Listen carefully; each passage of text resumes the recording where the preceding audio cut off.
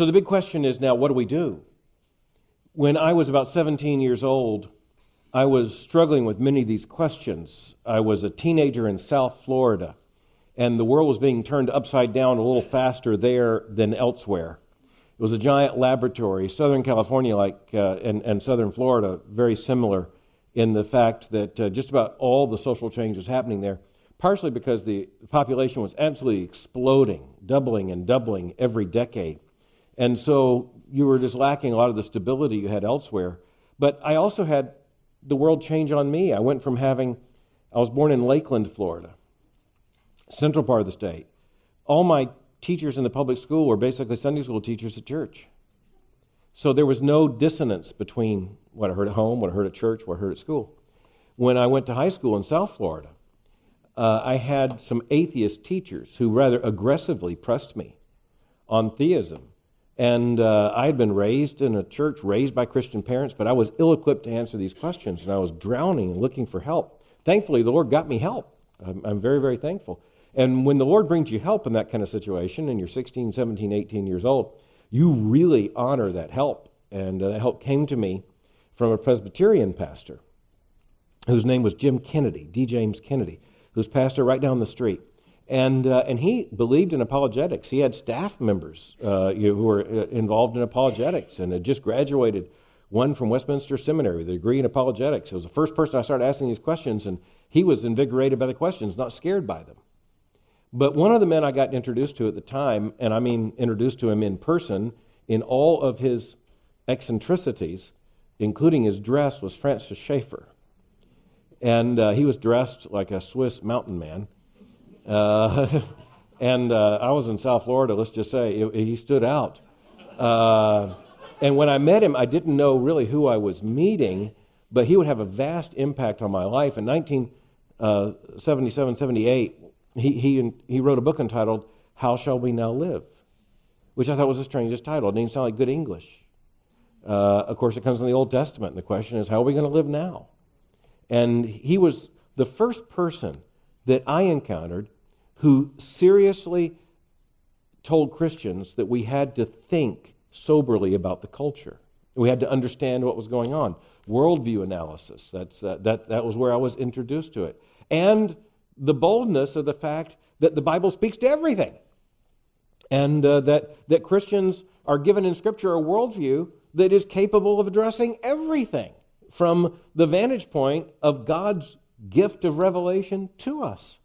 And so I went from insecurity, confronted by atheist teachers, thinking, I don't have an answer to their questions, to the opposite within a short amount of time, where I recognized I can take any question they address to me.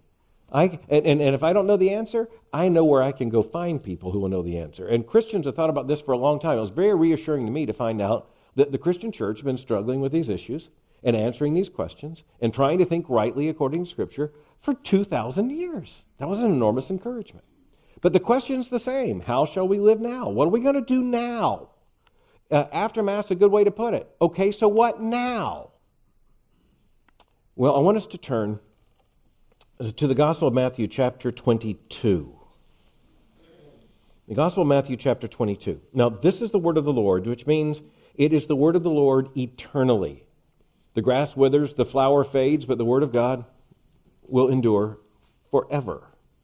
But we also know that there are certain texts that at certain moments in church history have just leapt out in their urgency, in their powerfulness, in their correction. So you think about the Reformation. One of the texts that simply changed everything is Romans chapter 3, verses 21 to 26. Now, that had been the Word of God for 1,500 years before Martin Luther understood what it meant, but now the righteousness of God is revealed, and it's the righteousness of Christ to those who believe, and justification by faith alone. Well, similarly, this passage we're about to read has a history in church history that's really important. We begin reading in Matthew chapter 22, beginning in verse 34. But when the Pharisees heard that he had silenced the Sadducees, they gathered together, and one of them, a lawyer, asked him a question to test him. Teacher, which is the great commandment in the law? And he said to him, You shall love the Lord your God with all your heart, and with all your soul, and with all your mind. This is the great and first commandment. And a second is like it. You shall love your neighbor as yourself. On these two commandments depend all the law and the prophets. Now, where and when? Well, Jesus told this to his disciples as he was being challenged by the Pharisees after he'd silenced the Sadducees. Don't you love that? The Sadducees were the theological liberals of the first century, and the Pharisees were the rule keepers, the legalists of the first century. And before we just dismiss them, let's just be intellectually honest and say they both thought they were doing the Lord's work. The Sadducees thought they were doing the Lord's work by getting rid of doctrines that didn't work anymore. That's the very essence of theological liberalism. So they denied angels, they denied the resurrection. Even back in the first century, they said we can do without those. The Pharisees believed that they were showing the way of righteousness, the righteousness that they could demonstrate by their obedience to the law. You know that as well. So the Sadducees have been silenced by Jesus. Now the Pharisees put up a lawyer to challenge Jesus, not just to show that they could put Jesus to the test, but in order to show their superiority to the Sadducees. So the lawyer asked a question that he thinks Jesus can't answer. Dangerous proposition. Don't ever ask Jesus a question you think he can't answer. So the question they ask him is, which is the great commandment in the law? And that might not sound like a loaded question. It's a hugely loaded question, because it's the question, what does it all come down to? What is the most fundamental text from which everything else flows? Again, B.B. Warfield answered saying Genesis 1:1. And in a sense, of course, that's true. But Jesus here, in terms of what it means to know God and to please God, takes it down to the Shema. Deuteronomy 6:4. Hear, O Israel, the Lord thy God, the Lord is one. And you shall love the Lord your God with all your heart and all your soul and all your strength. And Jesus said, you should have known the answer to this question already. You ask me what's the greatest commandment, I'm going to tell you right away. You already know it, because it's the most fundamental commandment of Israel. It is so fundamental that it's the single verse in Israel known by a word, Shema. Hear, O Israel, the Lord thy God, the Lord is one. And our first responsibility, the reason for which we were created, is to love the Lord our God with all our heart and soul and strength. Everything follows from that, said Jesus. But then Jesus doesn't skip a beat. He was only asked for one, but he gives them two. And he said, and a second is likened to it, you shall love your neighbor as yourself. Now, the Pharisees could not possibly argue with him about one. But the Pharisees were unquestionably irritated about point two. First of all, when Jesus said the first commandment, he went to one of the best known verses in the Old Testament. When he said the second, which is likened to it, he went to one of the least known verses of the Old Testament. Jesus is making a point. You don't love God if you don't love your neighbor. How do we know you love God? It's because you love your neighbor. That doesn't mean loving your neighbor is enough to prove your orthodoxy, your conversion. It does mean you can't possibly say that you're following God. It's what we call in Christian ethics dispositive.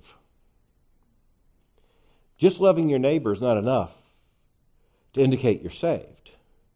But not loving your neighbor is enough to demonstrate that you're not.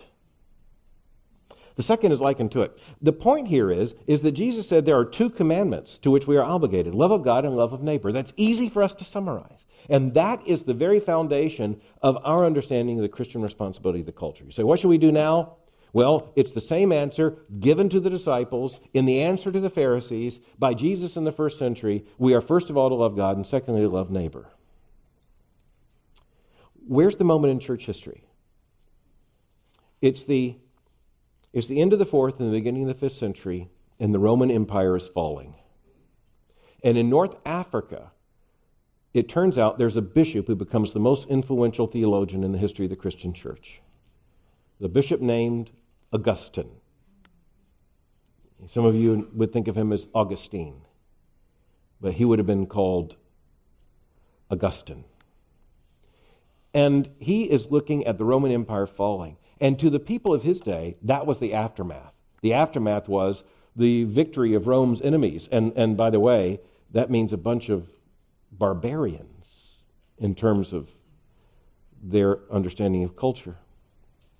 They saw the fall of the Roman Empire his believers as being the end of history, as being the end of the world, and raising the question, what are we going to do now? Because the Roman Empire has secured the borders. The Roman Empire has secured the laws. The Roman Empire has secured the culture. The Roman Empire has defined virtue. The Roman Empire has punished vice. What's going to happen now? And Augustine said, well, what's going to happen now is you're going to do what you're supposed to have done when there was a Rome. Love God and love your neighbor. And he described this saying there are two cities. In his great book, The City of God, he said we need to understand there are two cities. There's a heavenly city and an earthly city. And the heavenly city is ruled by the love of God, and the earthly city is ruled by the love of man. And his point is that Jesus could have just said, history ends now, right after his ascension to heaven, and not left us in this world. But if he leaves us in this world, if he left us here, then it's for a purpose for his glory. There's a reason why we're here. And Augustine said, our ultimate citizenship, what did the Apostle Paul say? Our citizenship is in heaven. Augustine said, our ultimate citizenship is in the city of God. But for his glory and by his sovereignty, we are right now in the city of man, and it must mean something. And so Augustine said, no matter what happens in the city of man, evidently, here's what we're called to do. Love God and love neighbor. And you say, well, that sounds really simplistic, but that really becomes the foundation of understanding what we do in the culture. We are responsible in the culture. We're not responsible for the culture. We are to be animated by, first of all, love of God in all things, but that leads to, the second is likened to it, that leads to the love of neighbor, which means we contend for what leads to human flourishing. Human flourishing is one of those terms we really can't do without these days, because happiness, you don't say human happiness, that's not enough, because happiness seems so superficial. We don't just mean human wealth. We don't just mean human satisfaction. By flourishing, we mean what God gave us in creation to the fullest we can know it in this life. That's what we want people to know. We want them to know human flourishing. Now, here's something that a lot of evangelicals hadn't thought through. So you say, well, our only concern is that they come to know Jesus. That is our ultimate concern, is that they hear the gospel. But we also need to understand that in creation, God made it so that he receives glory, and human flourishing is present even where the gospel is not acknowledged. Which is to say, if a Buddhist man marries a Buddhist woman and they have Buddhist children and he feeds those children, that's the glory of God rather than neglecting them. If a Hindu husband is faithful to his Hindu wife, then God receives glory from the fact that in creation, which again, we're told in the Old Testament and explicitly in the New Testament, God's moral law is written into creation. And so we should contend, we should be hopeful that people would do the things that lead to human flourishing, that affirm human dignity, that build up respect for fellow human beings, that bring out respect for the things that are right and which mitigate the things that are wrong. We should contend for those things. And this is where Christians often want to short-circuit the process. Because we short-circuit the process by saying that means that the most important thing we do is vote the right way. Now, I want to tell you, that's extremely important. That's a stewardship. That's a rare stewardship in human history. The franchise, as it's classically constitutionally known, the right to vote, that's an amazing thing. We get a say in the government. That's an amazing... We're very few human beings throughout all of human history have been asked, what do you think? Much less being given a vote. That's important. But going from Matthew 22 immediately to the voting place and skipping everything in between is a huge problem. It's a huge problem. It's a temptation to which evangelicals fell prey in the 1980s, the 1990s, and beyond, when we thought, I say we, meaning just as a movement, if we just vote the right way, the culture will head the right way. It turned out that wasn't true. Now, it didn't mean that the votes weren't important. For one thing, the Christian worldview tells us that every single baby not aborted is an infinite victory. And every single child that is fed is an invaluable, inestimable victory. Every marriage that stays together. I mean, in other words, every good thing that happens. Even in a Genesis understanding of the dominion given to us, every time the right road is built, that's a good thing. Every time the wrong canal's not dug, that's a good thing. In other words, they're human flourishing and our honoring of what God has given us and our use of what God has given us, that requires us to be involved in politics. There's no way around it. And in the new book I'm writing, The Secular Moment, I talk about 14 different temptations. One of them is the Amish temptation. That we can just opt out of this. The problem is not voting is actually a vote. That's the horrible quandary. You can't even resign from this responsibility.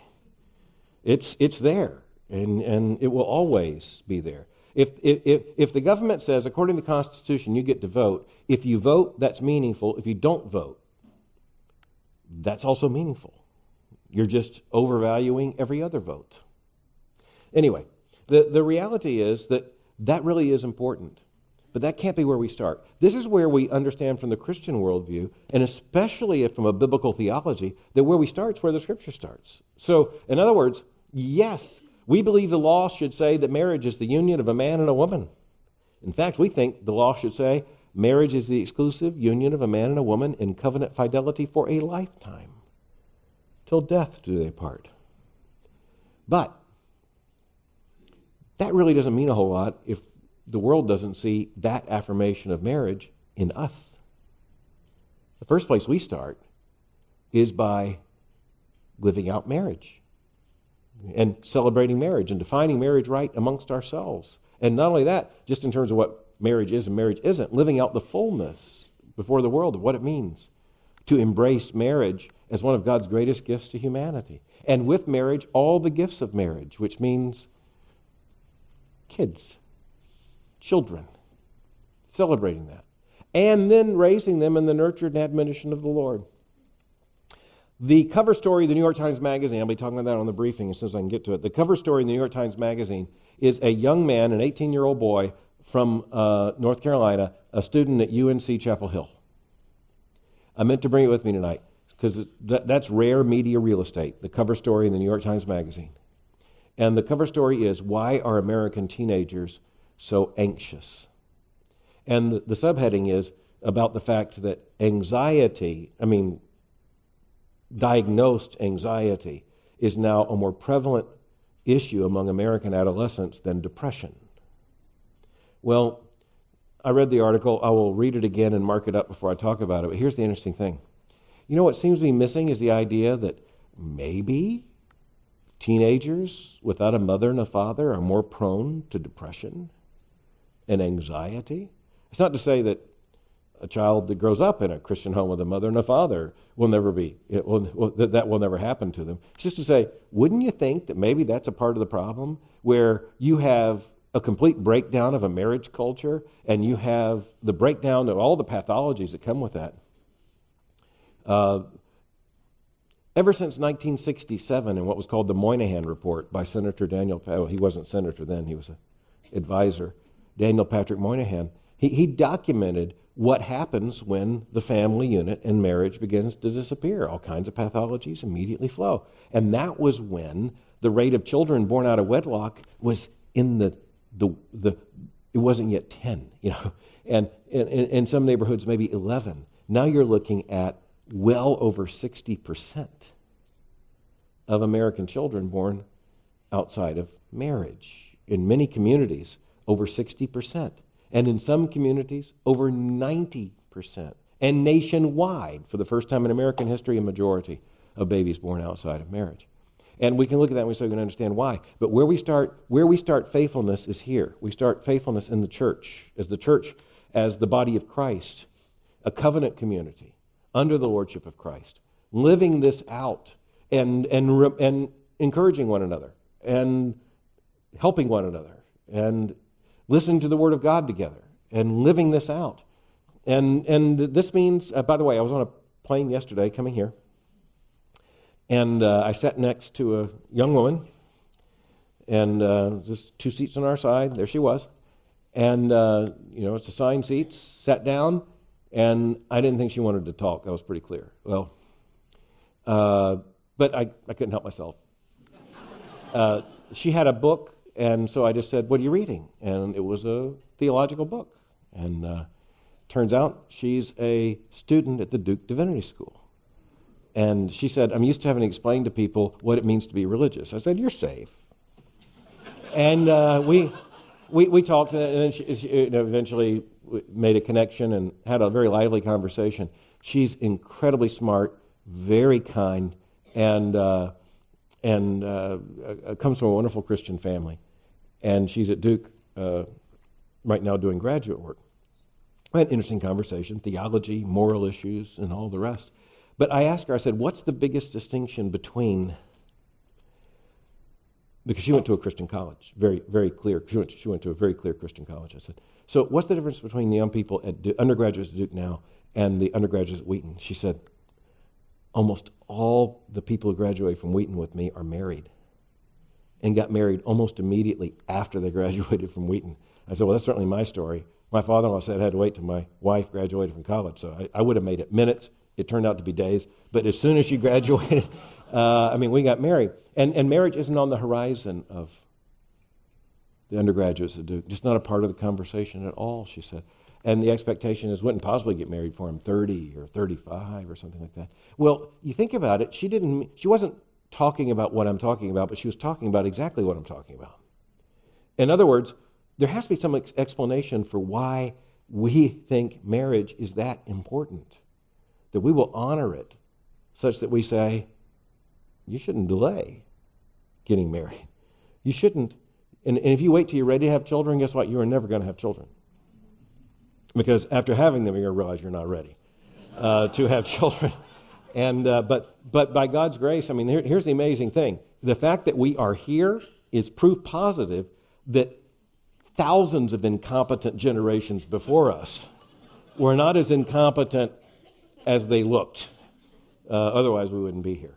But and then we expand it to being an intentional congregation. It's not just the individual marriages and individual Christians living this out. And by the way, honoring a marriage culture in this respect, honoring creation doesn't mean that everybody gets married.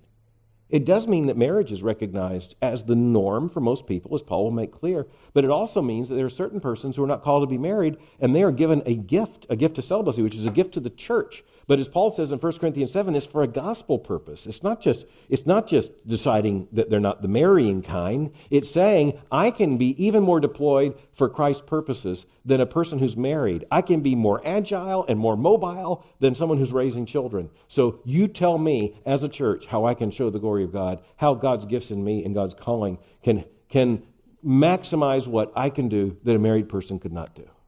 And that's when the church honors one another. Because if you read 1 Corinthians 7, it is clear that the Apostle Paul actually honors those who are given that gift above those who are married. I understand that. We need to celebrate that. But the point is that we are looking for the maximum deployment to the glory of God by every member of this community. And it means we celebrate kids. It means where you find Christians, healthy Christians, you should find wiggling people. You should find people who need to be changed. And you should find people who, stand there and just remind you of the glory of God in every single child. And why it's the biblical worldview that tells us that every single child, and that means every single child gifted to us with Down syndrome is to be celebrated, not just accepted, but celebrated as God's gift. Every child, regardless of what the world would judge as any characteristic or capacity, we celebrate as being an unmitigated good. A picture of the kingdom in a wiggling little person. And we celebrate that. We live that out. We make priorities and live out those priorities because we believe that raising children in the nurture and admonition of the Lord is that important. By the way, one of the scariest things to me about the secularization of the culture is how many Christians have secularized schedules. Because you really find out what they believe about the importance of the church by whether or not they're there. And it's just frightening how many, so I'll just go ahead, I'll step on toes here.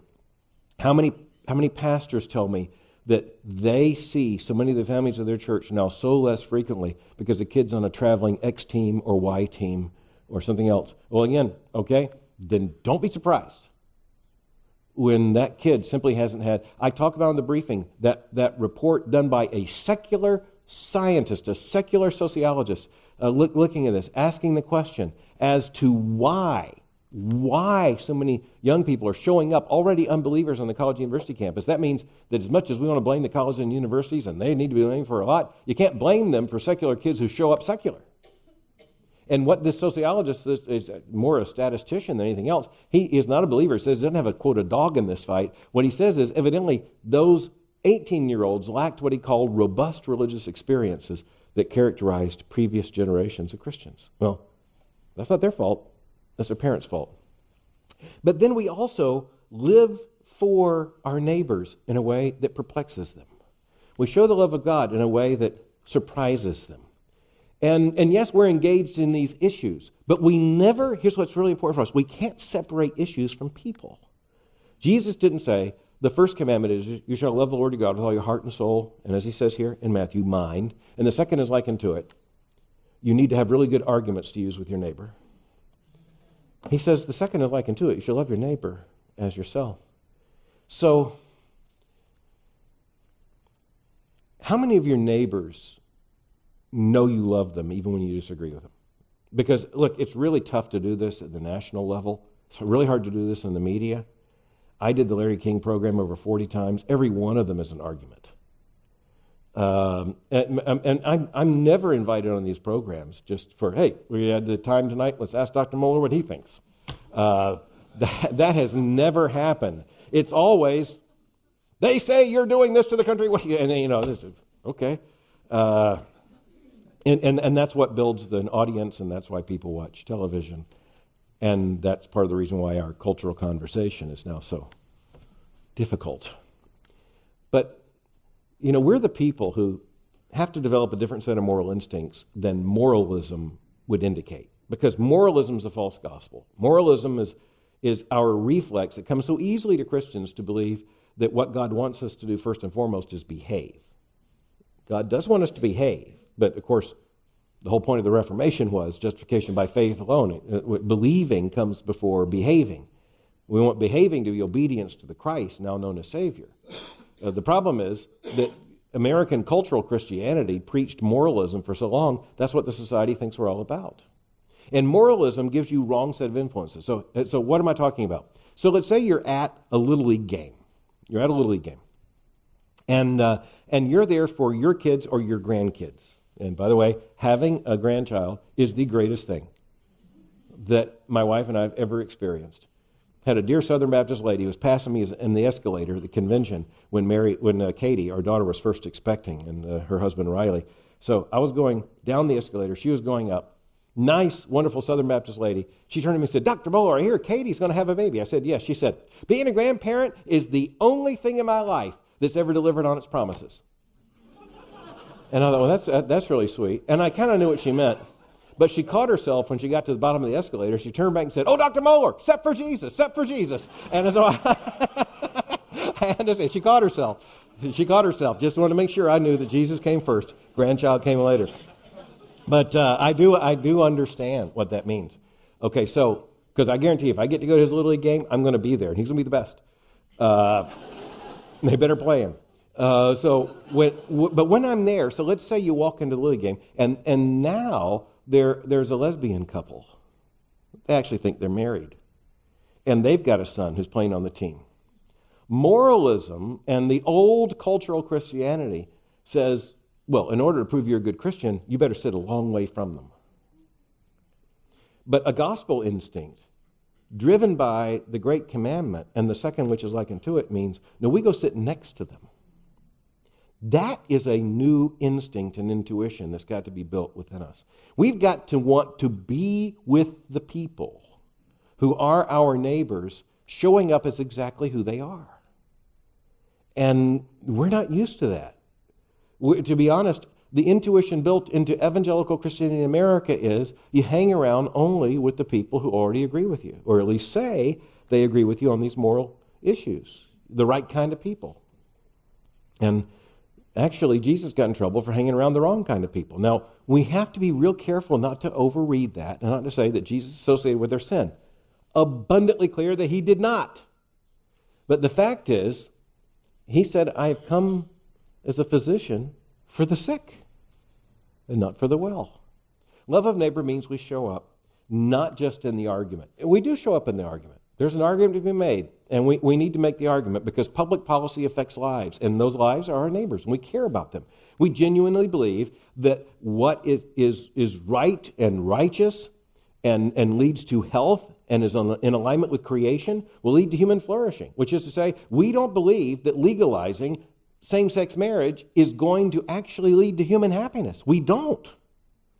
Because our worldview says if it's in violation of God's word, it can't lead to human happiness. It can only lead to disaster. And the more basic the principle, the more basic the commandment, the more basic the institution, the greater the devastation.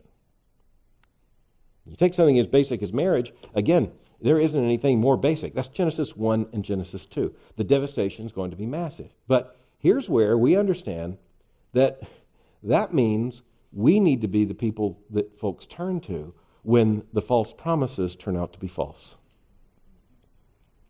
We need to be the people they turn to when they say, you know, this kid of ours who's with yours on the Little League team, we don't know how to deal with this. We don't know how to think about this. And not only that, sometimes it comes up in the most unexpected ways. The area around our seminary, especially on the north side, is extremely liberal.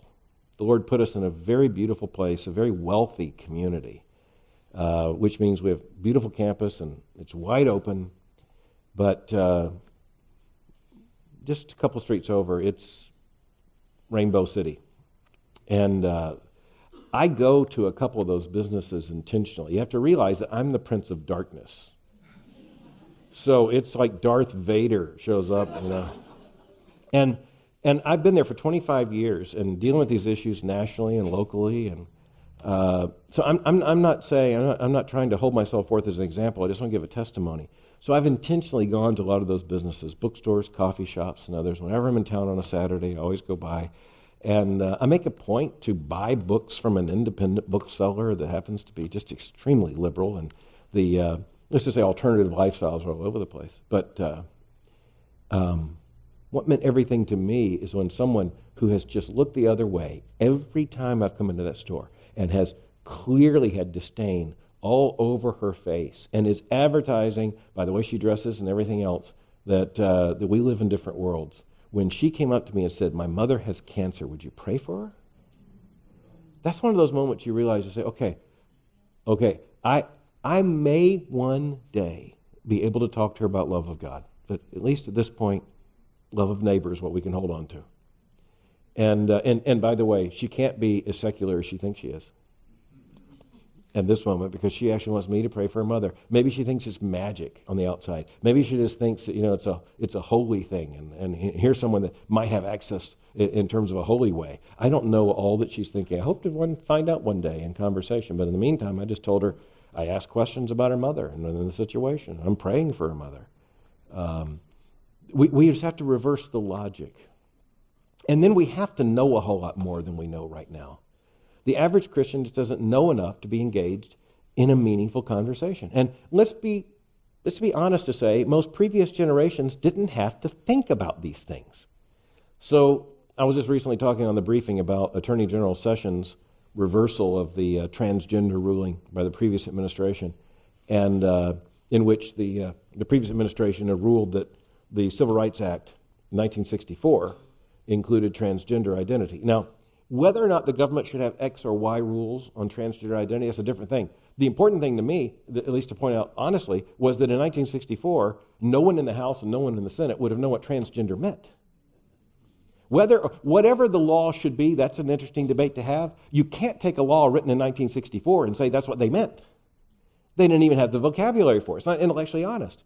But the reality is that a lot of Christians are stuck in 1964.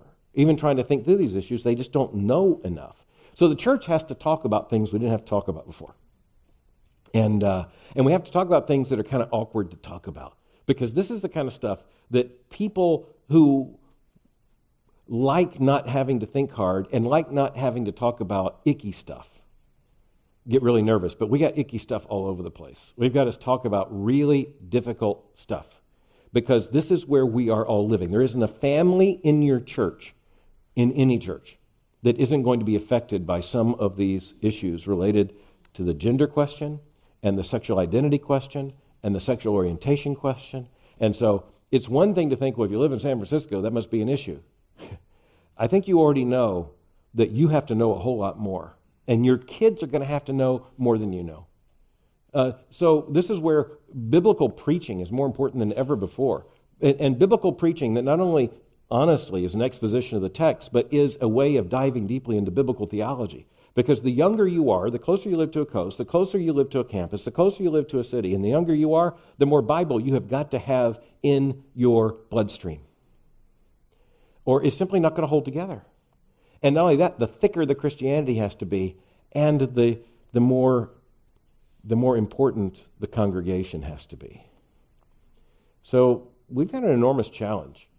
And this is where we have to make certain that we're not bitter, we're not angry. Because it's easy to get that way. We have to make clear that we're not the old guy yelling out at the young folks, get off my lawn. Get off my grass. That we can't be. Now, can we feel that way at times? If we're honest, we do feel that way at times. It's impossible. I mean, I have to listen to some arguments. I have to read some stuff every single day. I have to deal with stuff in which I want to say, that's pathetic. And not only that, we have people opposing us who are quite venomous in their opposition. And not only that, they're fueled by the belief that their position is righteous and that human flourishing is only going to happen if we get silenced or at least safely marginalized. And we've got a tough road ahead. As I said, we're going to find out where the Christians are. Let me tell you this, we're going to find out where the Christian colleges are when they got to choose between participating in federal tax programs or state tax programs and holding fast to biblical morality. We're going to find out where Christian families are. We could end up with situations in which it's very difficult for a committed Christian, to become a lawyer or a doctor. In Canada right now, and again, I've talked about this and documented it, there's open discussion in some Canadian medical circles as to whether they should allow students into physician training programs, especially for the MD degree, that will not agree in advance to perform abortions, because they say it's not good stewardship of tax money to invest a medical education in someone who will not perform the full array of medical services. And you see the denial of conscience clauses writ large, across so many sectors. The American Bar Association has been openly discussing changes in the ethics of the legal profession that will make it very, very difficult. One of the specific changes being contemplated would mean that one cannot be associated with a hate group. This has come up pretty glaringly in judicial qualification questions in the state of California. We have to realize that there are governmental agencies ready to declare any church that holds to biblical morality a hate group. So you can't be a member of the church and be a judge in the state of California. And again, I don't want to be alarmist. We're not there yet. But this conversation is happening amongst the people who say that's the way it should be. So we're watching all these things. It's easy to. And then we deal with it with our own children. We say, why do we have to deal with this? Why do I have to explain to my 10-year-old what it means that you find two men expressing affection on a park bench when all you meant was to go for a walk? But we're the people who've got to be ready for these conversations. And we're the people that have got to live in the confidence that is Christ. Because if we really believe in the sovereignty of God, and we believe in that sovereignty in a biblical sense, meticulous sovereignty, meticulous providence, then we believe God actually will display his glory in his church in this time under these conditions in a way that our responsibility is defined as to finding out what that is and how to live that way, so to show God's glory. There's a reason why we're still, as Augustine said, in the city of man, and why we're not already, in terms of our experience, out of the city of man and entirely in the city of God. It is because God has a purpose. And if God has a purpose, by definition, it's a happy purpose, right? Oh, no, that's the wrong word. It's a joyful purpose. And we should find satisfaction in knowing that at the end of the day, we can't hold this together. We can't ensure the direction of the culture. We can't, on our own, determine the laws. We have an influence in all these things. We have an influence over even the conversation that takes place in the culture, but in the end of the day, we can't secure it. That's not our job. We're responsible in the culture, not for the culture. And then we just find joy where the Scripture tells us we should find joy. If we find ultimate joy in the political process, then pity on us. Because we're going to find joy followed by an even greater sorrow in short order. Followed by more joy, followed by more sorrow. It's just a pattern that goes on and on and on. But if we find our satisfaction in Christ and in all that Christ has given us, then that can't be taken away. So that should make us happy. You know, I like it the way I heard it actually in a political context. And this was said by actually President Reagan in a political context. But I'm going to take it away from the political context and put it into our gospel context. We should be happier losing than they are winning.